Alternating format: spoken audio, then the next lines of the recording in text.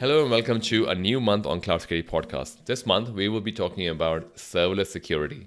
And to kick off the conversation, I'm talking about serverless compliance and governance, basically. How do you make your serverless application compliant?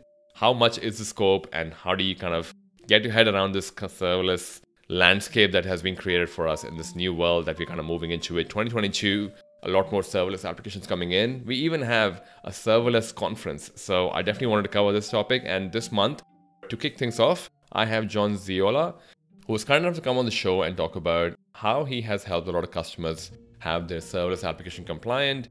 He also spoke about the fact that the scoping could make a difference depending on the kind of certification you're going for and whether you want your entire serverless application to be presented to the auditor versus the ones which are relevantly tagged. That's how much I'll probably give as a hint for what you can expect on the interview. Rest I'll ask you to check that out. I also want to say thank you to everyone who's left us a review and tagged so many people on the free giveaway that we're doing. For people who are listening over here, I would love for you to be part of the free giveaway as well. And I will leave a link to the LinkedIn post over here or to the Twitter post, whichever you prefer. You can go in and participate on to the free giveaway that we're doing as part of celebrating our 100K download. So thank you so much again for all the support that you guys give us. If you haven't given us a review or rating yet, I would definitely encourage you to do that because that helps the other guests find out how they are giving value by spending their time, which especially the weekends, by coming over here. So thank you so much for everyone who has already done it. All right, then let's get into the episode. I hope you have a safe week and I'll talk to you next weekend. Peace. Time is the enemy of security, and that's where Exonius comes in. Exonius helps organizations immediately know what assets they have and shows which devices, cloud instances, and users adhere to or deviate from security policies. Learn more and try it for free at exonius.com. Hey, Cloud Security Podcast, Steve from Bridge Crew here. Check us out to start scanning your infrastructure's code against hundreds of security policies, both on the command line and in your IDE. Bridge Crew also adds security feedback to all your commits and helps you fix misconfigurations in both code and runtime. How do you get your cloud security news without scouring the internet for hours? I normally just head to Cloud Security News to get my weekly update on what's most popular in the cloud security world.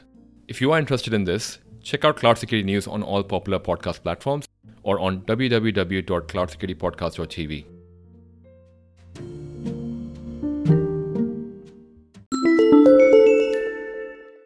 Hey, John, welcome. Hey, Ashish, how's it going? Good. Thanks for coming to the show, man. I really appreciate that. Yeah, of course. Thanks for having me. By the way, cheers, man. Thanks for coming with a drink as well for virtual coffee. I appreciate it. But John, maybe before we get into this, I think a great place to start would be for people who may not know of you. I'm sure a lot of people in Pittsburgh know about you and around the US as well, maybe around Australia as well. I would love to know your journey into kind of the cybersecurity. Yeah, sounds great. So, my name's John Ziola. I started in technology back in the GeoCities era. I don't know if any of you remember that, but whenever you could kind of hand code your own HTML and whip up a little homepage. I thought that was cool to do when I was in elementary, middle school. Started getting interested in technology. I remember printing out the HTML spec and just like reading it line for line for line. Like that's how I got introduced to it. Wow, okay.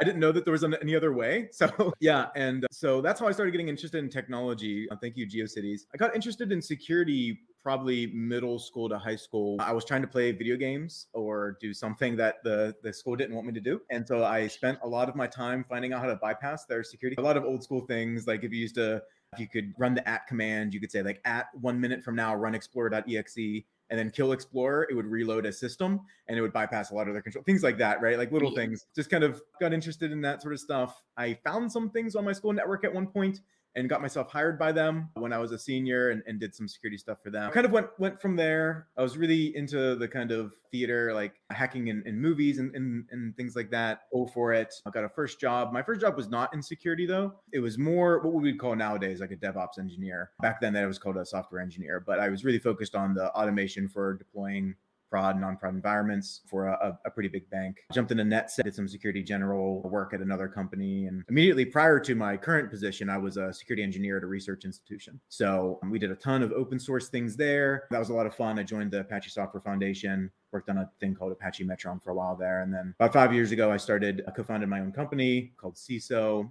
So we do security consulting stuff, right? And we help companies with modern tech stacks, build out security programs, a lot of cloud native stuff. And those programs often need to be certified or tested in some way. And so for roughly the last 5 years, I've been spending a lot of time in ISO 27001, SOC 2, HITRUST, FedRAMP. Oh, awesome. And perfect kind of conversation we want over here as well. Now, the first question to today's topic, serverless security. I know few people talk about it from a different perspective, have different, I guess it's the same thing as cloud security. What is really cloud security? So I'm keen to know your definition of what do you classify as, what's your meaning for serverless security when you talk about it? Yeah, I don't really have a great special definition for serverless security. I typically go back to the kind of CIA triad, right? Confidentiality, integrity, availability. That takes an interesting spin when you get into serverless. Some attacks like denial of wallet attacks, where it's kind of like a DDoS, but focused on spending your resources as the host or the person paying the cloud bill for your serverless. So I think that takes a little bit of an interesting spin, but honestly, I'm not a big fan of needing to separate definitions of serverless security versus cloud security versus AppSec and things like that. Go down that road for another one of those. Yeah, that's right.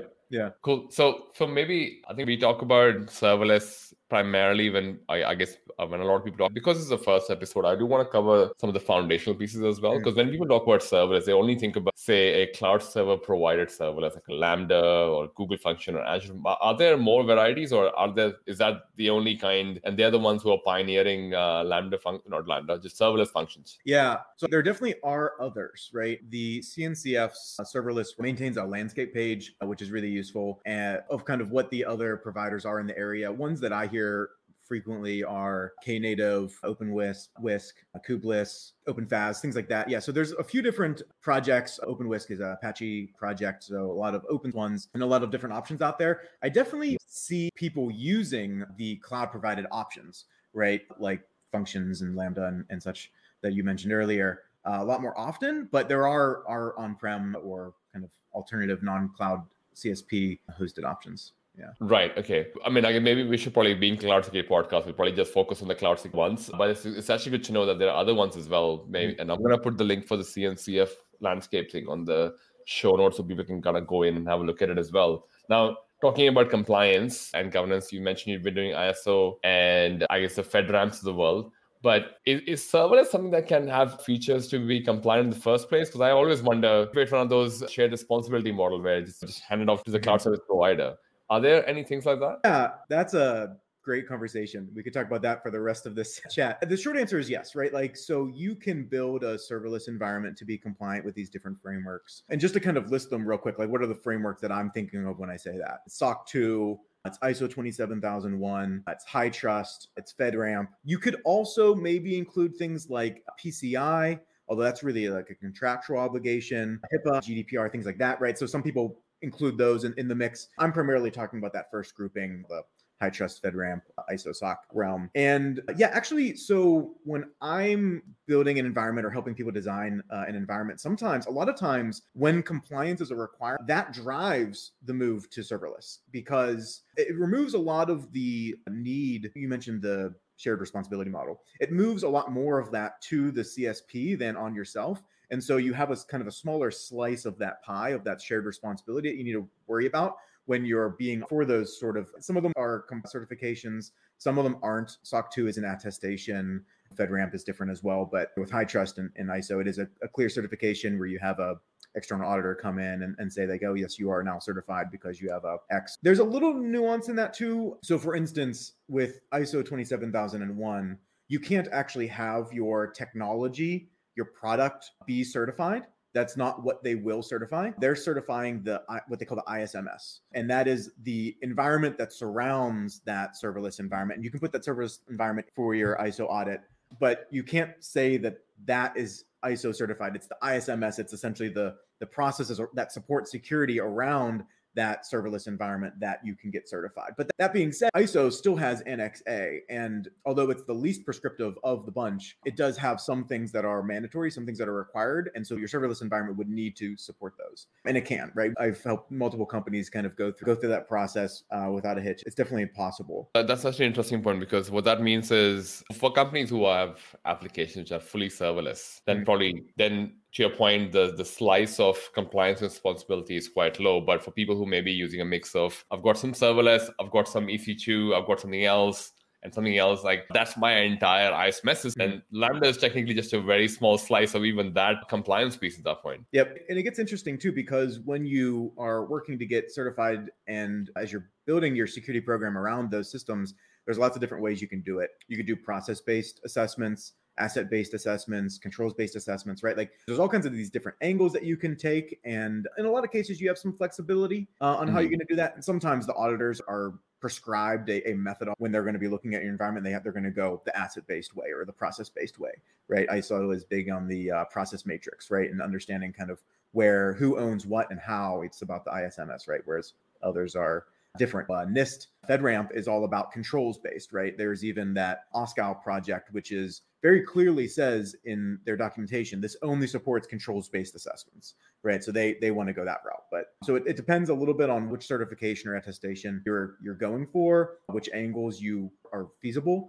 But yeah, there's a few different angles of ways that you can assess the environment for security in general. Would you say, or maybe another great place to, I guess, kind of digging into this conversation could also be talking about the building blocks for how people can start building towards. I mean, we kind of separated out, hey, if you're thinking of compliance in a serverless environment, probably need to look at from, hey, is this just my entire product is serverless, thousands of Lambda functions, or is it more that you just have one component? So for people who may have like a lot of components or maybe one component serverless, what are some of the building blocks to start with from a security and compliance perspective? Because I feel like there's a few layers of defense I'm sure you can put into serverless as well. Yeah. So first of all, that depends a little bit on the, right? Like you are able to scope your ISO certification or SOC 2 or whatever to a specific area. And sometimes it would make sense to just exclude your serverless or only include your serverless, like maybe draw a boundary between them. That's the thing that I see people do a lot. But in particular, when we're thinking about these certifications on a serverless environment, a lot of it comes down to just your application security practices, right? And so while they're going to need to see, like in FedRAMP world, some sort of diagram with your SSP, like an authorization boundary, knowing where the data is going and some data flow diagrams, you can provide security a lot of different ways. In the design of it, obviously there's a diagram, but also if you're deploying that diagram with infrastructure as code, being able to show that you have some sort of security controls around that infrastructure as code deployment. There's tons of different ways to do that. I think Checkov is a really good one. Kix is another. Terrascan, TFSec. There's a lot of options on the market. I even have a little Docker container I open sourced that brings those together and makes it kind of easy to run in a pipeline. But just doing something in your infrastructure as code security is, a key part of those like building blocks when you're deploying serverless, because you're probably going to be using a lot of different, like say if you're in AWS, you're going to use a few different functions that you might use CloudFront. You might probably going to use some WAFs. You're obviously going to use Lambdas, step functions, S3 buckets, Fire Kinesis, things like that. There's also just a lot of pipeline security to think about. So your traditional static code analysis to dynamic code analysis, software composition analysis tooling, and ensuring that the code that you're deploying is secure. And then there's runtime security too, right? Like, so just because you don't manage the operating system doesn't mean you don't need to think about how things will actually operate in runtime. So something that I see people use frequently in the AWS Lambda world is layers. And so to deploy kind of approved centralized configurations for logging or for some, different sort of protection mechanisms and have one way to do it, to kind of centralize your decentralized deployment is another like really important building block, and having maybe a little bit more scrutiny over that, especially if it's authentication authorization based or if it's cryptography based or something along those lines, just making sure that it gets a little bit extra scrutiny before it gets deployed, and just having all of your serverless functions use those shared layers. Oh, right. I mean, it sounds like a lot of moving parts as well. I mean, kind of like any other application as well. You have the runtime, the compile time, for lack of a better word, you have the CI/CD pipeline as well. So maybe in the work that you've done, what are some of the example architectures that you come across for serverless? Like, what are people using them for? Yeah, I think the most traditional one is like an event-driven architecture, something where you maybe have a web application, a single page app with a bunch of JavaScript, and it makes API calls from time to time as the users are interacting with the front end, and serving those eyes in the serverless, putting an API gateway in front, and then hooking that into serverless is a pretty popular one. I've also seen some data engineering, like kind of data pipelines use cases, where you have lots of information coming in. Maybe it's some sort of a feed or a dump, or maybe even old school like FTP. Someone's dumping something on a server somewhere, and you want to pick that up and make it more modern from then on, right? Or you could use like there are FTP services, SaaS services and stuff. But taking the data, parsing it, taking the rows or the sections of the data which are valid and kind of moving them on to the next step and processing them, cleaning them, preparing them for, if you're doing machine learning, it's really important to have really clean data. But even just any sort of data-based visualization, having really clean information is important. Kind of ETL jobs, right? Extracting things from a data store, tweaking them a little bit and loading them somewhere else. And I've even seen monitoring. So although a lot of the environments I work in, people are using Prometheus and things like that for their health monitoring and things like that, I've seen scenarios where it made sense to kind of just throw a Lambda out there and say, on this sort of cadence, check in on this other thing. Maybe it's a traditional app, maybe it's something deployed into Kubernetes, and you, for whatever reason, want to add something on top of that, using serverless for those sort of like quick and easy jobs to deploy. Maybe it's even time, right? Like, oh, I just need this for the next 3 months. I don't want to have to deal with spinning up a server or doing a Kubernetes deployment or anything like that. Like, I just want something quick. Using serverless for that as well makes sense. Right. It's an interesting point. I don't know why people use for FTP, but sure, upload files to Lambda as well. But maybe those are great examples, because I'm going to think, as you're kind of going through them, I'm just thinking, so wait, if I'm approaching compliance for my serverless application, obviously we spoke about the CI/CD pipeline, we spoke about runtime, all these other things as well. Now, natively, are there any features that are kind of with the modern compliance in mind, where a lot of people are talking about, hey, why not a cloud native service? I'm just making it up, like, oh, my Lambda is already FedRAMP certified. Maybe not the application being hosted by it, but the Lambda by itself is. Like, are there things like that you kind of see auditors are comfortable that you kind of pick that up? Yeah, especially in the FedRAMP world, yes. So, and especially at the higher levels of FedRAMP, like if you're talking about FedRAMP High, we're actually going to be in a Gov Cloud. There's a ton of reason to deploy your application in a kind of cloud native serverless way, making sure that you don't accidentally use a cryptographic method that's not allowed, or you store a private key material in a certain way that you don't want to. Just using those sorts of cloud environments where they kind of remove the ability to shoot yourself in the foot, right? They remove the sort of methods that wouldn't be sanctioned for those sorts of deployments is really key and critical. And that also kind of goes back to a little bit the infrastructure as code when you're deploying these things, putting the configurations in place that allow this or don't allow that. One example is, so you can use Rego rules with a bunch of different tools like Kix, or I believe Checkoff also supports Rego. And I've seen some people say, oh, I have a tagging strategy where every S3 bucket or every resource that gets deployed needs to have a data classification key. And then the values are one of this list, right?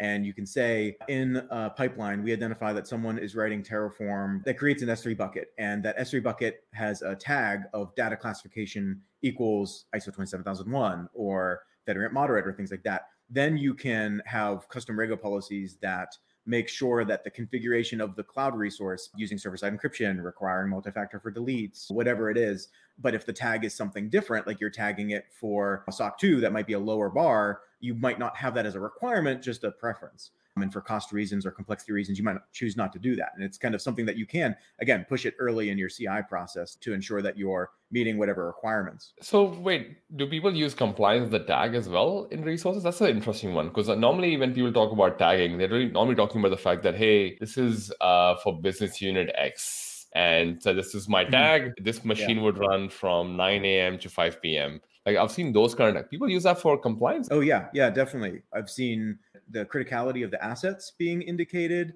the sensitivity of the information. That's a really key one. If you have a data classification governance that says all of your resources need to be X or Y or Z, public or confidential or regulated or whatever, or if you want to better define your boundaries. So you have, some people will just use like a multi-subscription or a multi-account way to do that. And they'll say everything in this one AWS account, ISO 27001, everything in this is SOC 2. But that gets confusing when you start overlapping, or whenever you do a scope expansion of your certification. You're like, oh, I want to add this in. Like, oh, well, now I need to, it's like this in half of that AWS account and things along those lines. And so what I've seen be successful is using tagging to define that. And then I feel like everything is kind of downstream from metadata, right? 100%. So like if you just put good metadata on everything, then you can automate. 100%. Because I was kind of, as you were kind of saying it, I'm going, oh, okay. Because I think a lot of examples that I've seen for compliance has usually been, hey, we'll have this separate, now whether it's an AWS account or Azure subscription or Google account, the way they kind of do it, I'm going to separate my compliance components so they don't talk to anything else, because I don't know what kind of auditor I might get. I don't want to throw heat at any auditors. I'm sure they're great ones as well. But I find that the whole aspect of kind of where the question started, auditors being okay with using a cloud service as a pick for a control for, I feel bad saying that, but I don't know, what's your experience been over there? There's a lot of other cool things you can do when you start tagging resources. So I'm involved in a lot of audits, right?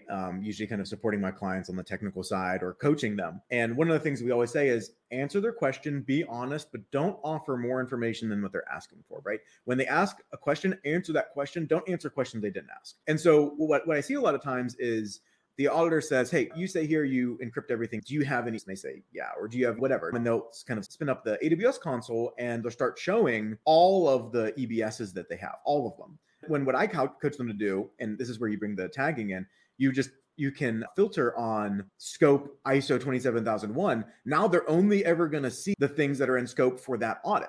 You could even do an ad hoc tagging for that audit. You could put like something specific. And then for the rest of the audit, you can make sure that you're only showing them that specific slice. And again, this whole conversation that we're talking about now, are disks encrypted or whatever, is a great problem in a non-serverless, but in a serverless world, at least in the areas that I'm familiar with, more so in the AWS and the Azure realms, these things are just like encrypted at rest is kind of a claim that the cloud provider gives to you. And so as far as shared responsibility goes, like I don't have to worry about disks. I don't have to worry about that. Like if I go to their documentation and I look at what they're saying that they do, they say that all of the storage for these sorts of things are encrypted, and we're great. Just go look. Auditor can go look at the AWS documentation instead of looking in my AWS console. It's a much more safe thing to do, I think. And I think so. You find that sometimes it's us ourselves trying to shoot us in our foot, I guess, by showing more than what's required, and that's kind of makes us not fail the audit, but at least makes the situation a bit more difficult in front of them. Yeah, it just spurs questions. You start going down paths that you might not want to go into, or maybe you just weren't prepared to go down it. You want audits to go very smoothly, and you want to be able to prepare, and you can't prepare for everything, so you want to prepare a specific scope, right? And negotiation on that scope is... And use tagging in that context. So, but I guess I think we kind of touched on it, but so that I have a clear answer for it. But are auditors open to the idea of, to your point about encryption, if there's encryption from AWS, that works. It's acceptable versus, hey, how do you do your auditing? Oh, it's a service from my Azure provider. Like acceptable, or is that not a thing at the moment? Like, because do they know about it? At least the ones that we're not talking about gentrifying it. Yeah. Do they know about it? That's like a key thing. My experience over the past few years of going through these audits and certifications and attestations and stuff, serverless or not, is that the serverless components of the environment, a lot of auditors just aren't familiar with it yet. And so that means that they're not comfortable. That causes them to ask extra questions and spend extra time on it. Sometimes it's a good thing. If you're extremely buttoned up, great, spend as much time putting magnifying glass to the things that we have really nailed. But sometimes it's not. I always say that if you get to know your auditor a little bit, and if they aren't comfortable, spend some time getting them. It's probably in your best interest to help them understand the design choices, why you chose to go serverless, and specifically from the security side, what guarantees you have, what expectations you have, where the improvements from the shared responsibility model are. Things like, I've heard lots of, in the FedRAMP space, like government entities being uncomfortable. When you start bringing up, we're going to use lambdas for this inside the authorization boundary, they're like, whoa, like, I don't think we want that. And in some cases, it's because years and years and years ago, when this was a really early feature, there were some controls gaps, right? And some of them just kind of are holding on to that. And in some cases, they just don't know what to make of that. And they know if you have an EC2, that's a server, and they know how to deal with servers, right? And so spending the time to kind of educate whoever's your interested parties, right? Often your auditor, sometimes whoever's sponsoring you, if it's a FedRAMP, things along those lines. Awesome. So the education piece is important. I've got a question here from Shashant Kode, and I believe we kind of answered it, but unless you had any more thoughts on this. The question was, how do you implement layered security in a serverless framework? We kind of touched on the whole runtime and unless you want to add anything else more, I'd probably ask Shashant to kind of provide ones that he plays available, but did you want to add anything else to this? I've seen a lot of interesting rollouts of kind of layers specific to like within the Lambda layers. The way I'm reading that question is also just layered security in general. And so you can architect Lambda to be front-ended by a WAF, right? So you can use the AWS WAF and you can put some controls at that level. You could use all kinds of techniques throughout the stack for encrypting and decrypting traffic and doing introspection. You could do network-based monitoring, especially if you have the ability to decrypt. You could do a network security monitor style techniques. You could span the traffic off separate and have detection mechanisms there. There's a few different ways that you can do it. It's definitely, in my opinion, a little bit more limited than traditional mechanisms. And I think that that's it reduces the number of options, things that you have to consider as your layers of security. At the end of the day, I haven't found a situation where I was clearly able to say like, oh, like the traditional way is better. Running a server would have, or Kubernetes would have been much better for this one use case. And I'm talking mostly within the last 6 to 12 months that has been more the case than as opposed to like. I think it's worthwhile definitely calling out serverless doesn't solve all the problems as well. You probably want to find the right tool for the right job. And I think, funny enough, he's got another follow-up question. Any suggestions on serverless security best practices, which is probably kind of tying back to your layered approach before, where you said you had a WAF. I think you could probably add identity and access management as well. Like, I think the AWS context, the IAM role that you have on your Lambda functions should not be overprivileged. Yep. And there is a whole, and I don't know if this changed because AWS keeps changing this, because not all Lambda functions are public facing as well. They could be private facing ones as well, right? Right. Yeah, exactly. And I believe each function needs to have its own IAM role. So sometimes you get a little bit of sprawl there. And like if you're at really high scale, the manageability of that can be difficult, but you do have to have a role for each one. And that means that you can measure it and identify if it's meeting whatever expectations you have. But when I think of serverless security best practices, I really go back to application security best practices, right? Adding security into your pipeline, having a secure design of the stack itself, and being able to talk through that and scan it I typically go towards, for serverless security, some sort of IAC based scanning and deployment. But you could do audits of the workloads of the environment in the console or with other sorts of tools too. I think things like Prowler, CrowdMapper, things like that, I believe those have some support for serverless environments. So yeah, a lot of it goes back to, in my opinion, really traditional application security best practices. You have SBOMs and software composition analysis. You're not using some third-party library that's from the 1990s. And that's a good point, because kind of touching on the shared responsibility thing that we were talking about earlier, and that the traditional models don't really apply in a serverless context, because technically all you're doing is, if I were to kind of take a 10,000 feet view of serverless app deploying applications, we just have a function that someone in our company has written, like a Lambda function, which could be .NET, Python, whatever. We just drop that into AWS or Azure or Google Cloud, and then that just runs based on a trigger. So from a responsibility perspective, if you don't have a storage that you require for your function to run, then there is no need for a storage. Compute is owned by them, so there's no antivirus or malware protection. None of that stuff is going to work as well. And WAF probably is important, because if it's internet facing and you have, although I sometimes wonder, WAF definitely would play a huge role from a OWASP top 10 or whatever you want to call it. Maybe a denial of wallet, maybe can you prevent it by that as well? I don't know. Yeah, that's a good question. I'm not really sure. You probably could, because you could write roles like if you're seeing an excess number of requests from a single IP or from a certain user agent string or something like that, you could start to deny them instead of just allowing them to spend your money like crazy by spinning up new. I haven't actually run into that before, but I'd expect you could do something. Yeah, and I just realized, as I mentioned it, I'm like, you and I know what denial of wallet is, but other people may not know what denial of wallet attack is. So do you want to just like touch on what is the denial of wallet attack in the serverless context? Yeah, so with serverless, one of the tenets of serverless is that scalability is not your problem. It's the cloud provider's problem, right? At least when we're talking about CSP provided serverless environments. And so it's someone else's problem. And so in response to traffic, you will scale up, and in response to reductions in traffic, you'll scale down.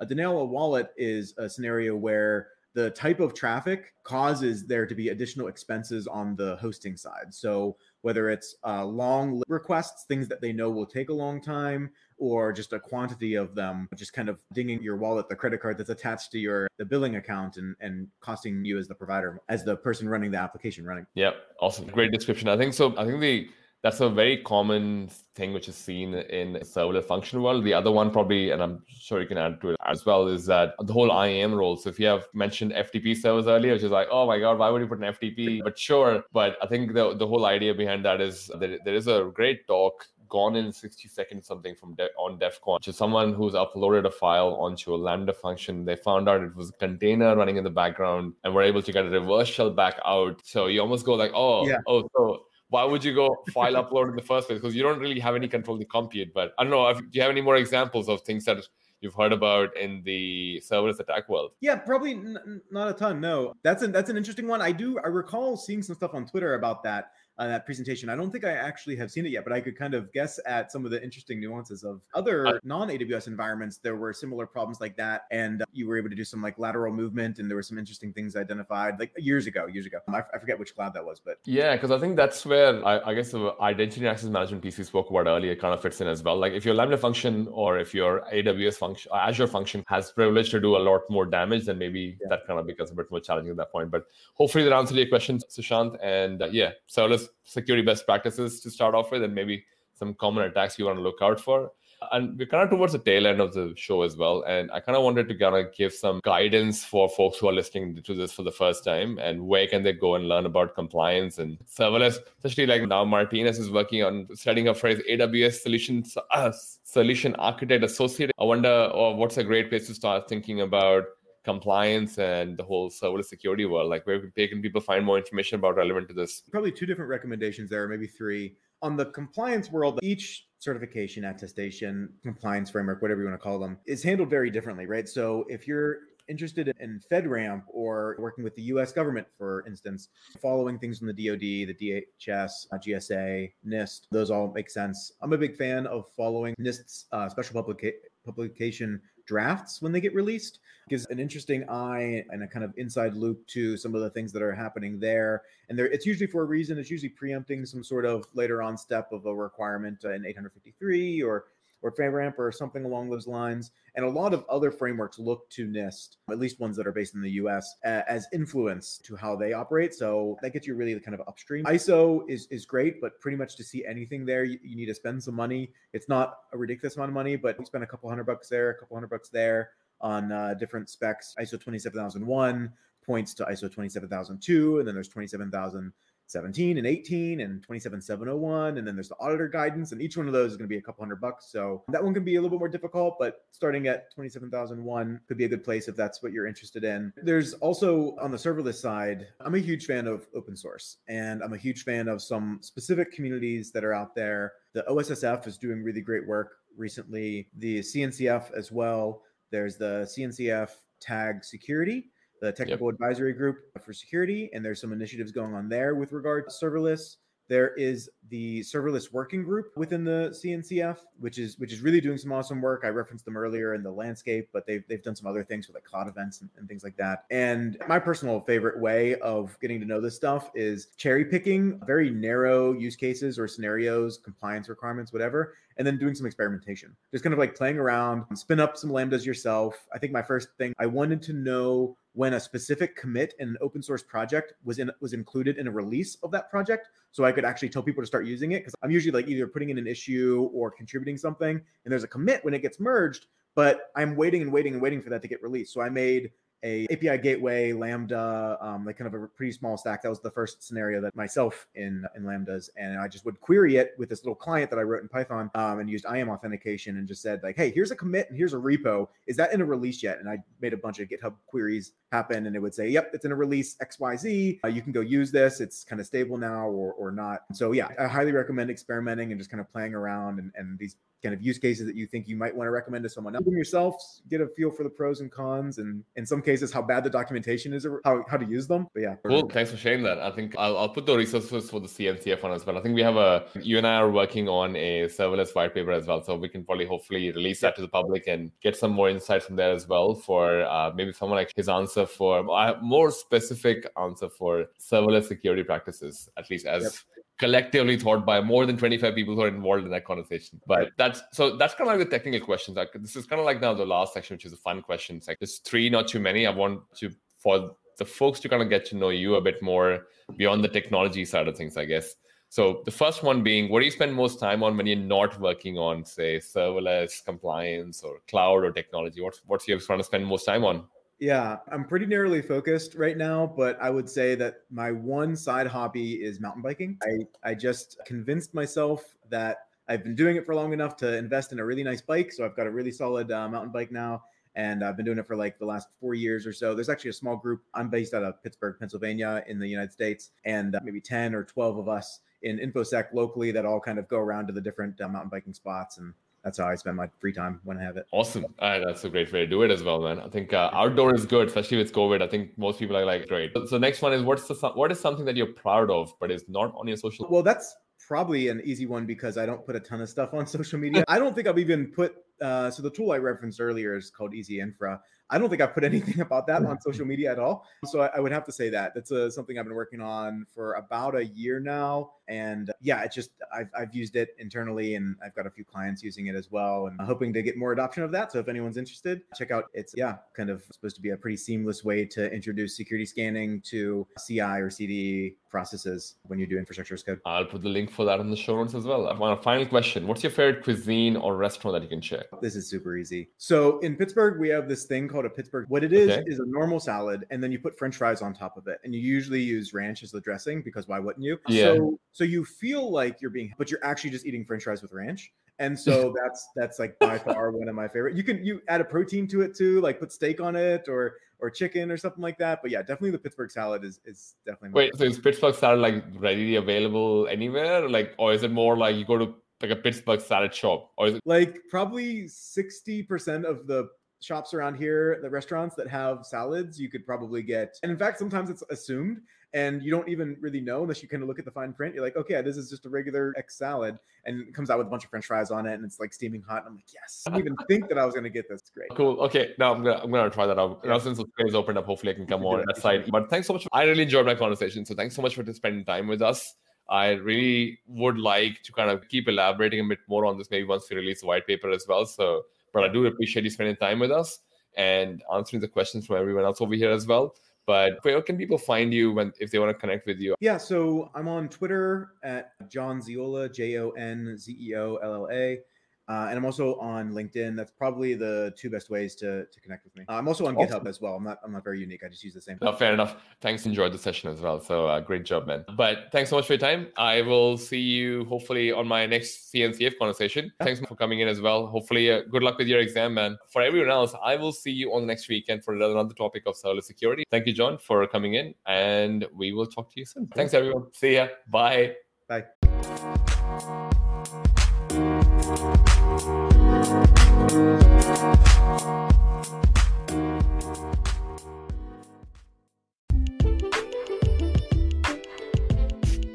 Thank you for listening to that episode of Cloud Security Podcast. If you found some new information from that episode, we would appreciate if you share it with others. Share it with us as well if you have any good feedback or good learnings from the episode.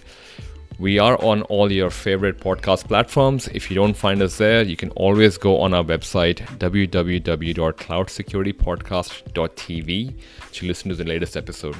We appreciate your support in helping us grow. It helps us bring more guests. It helps us support the channel. So really appreciate it.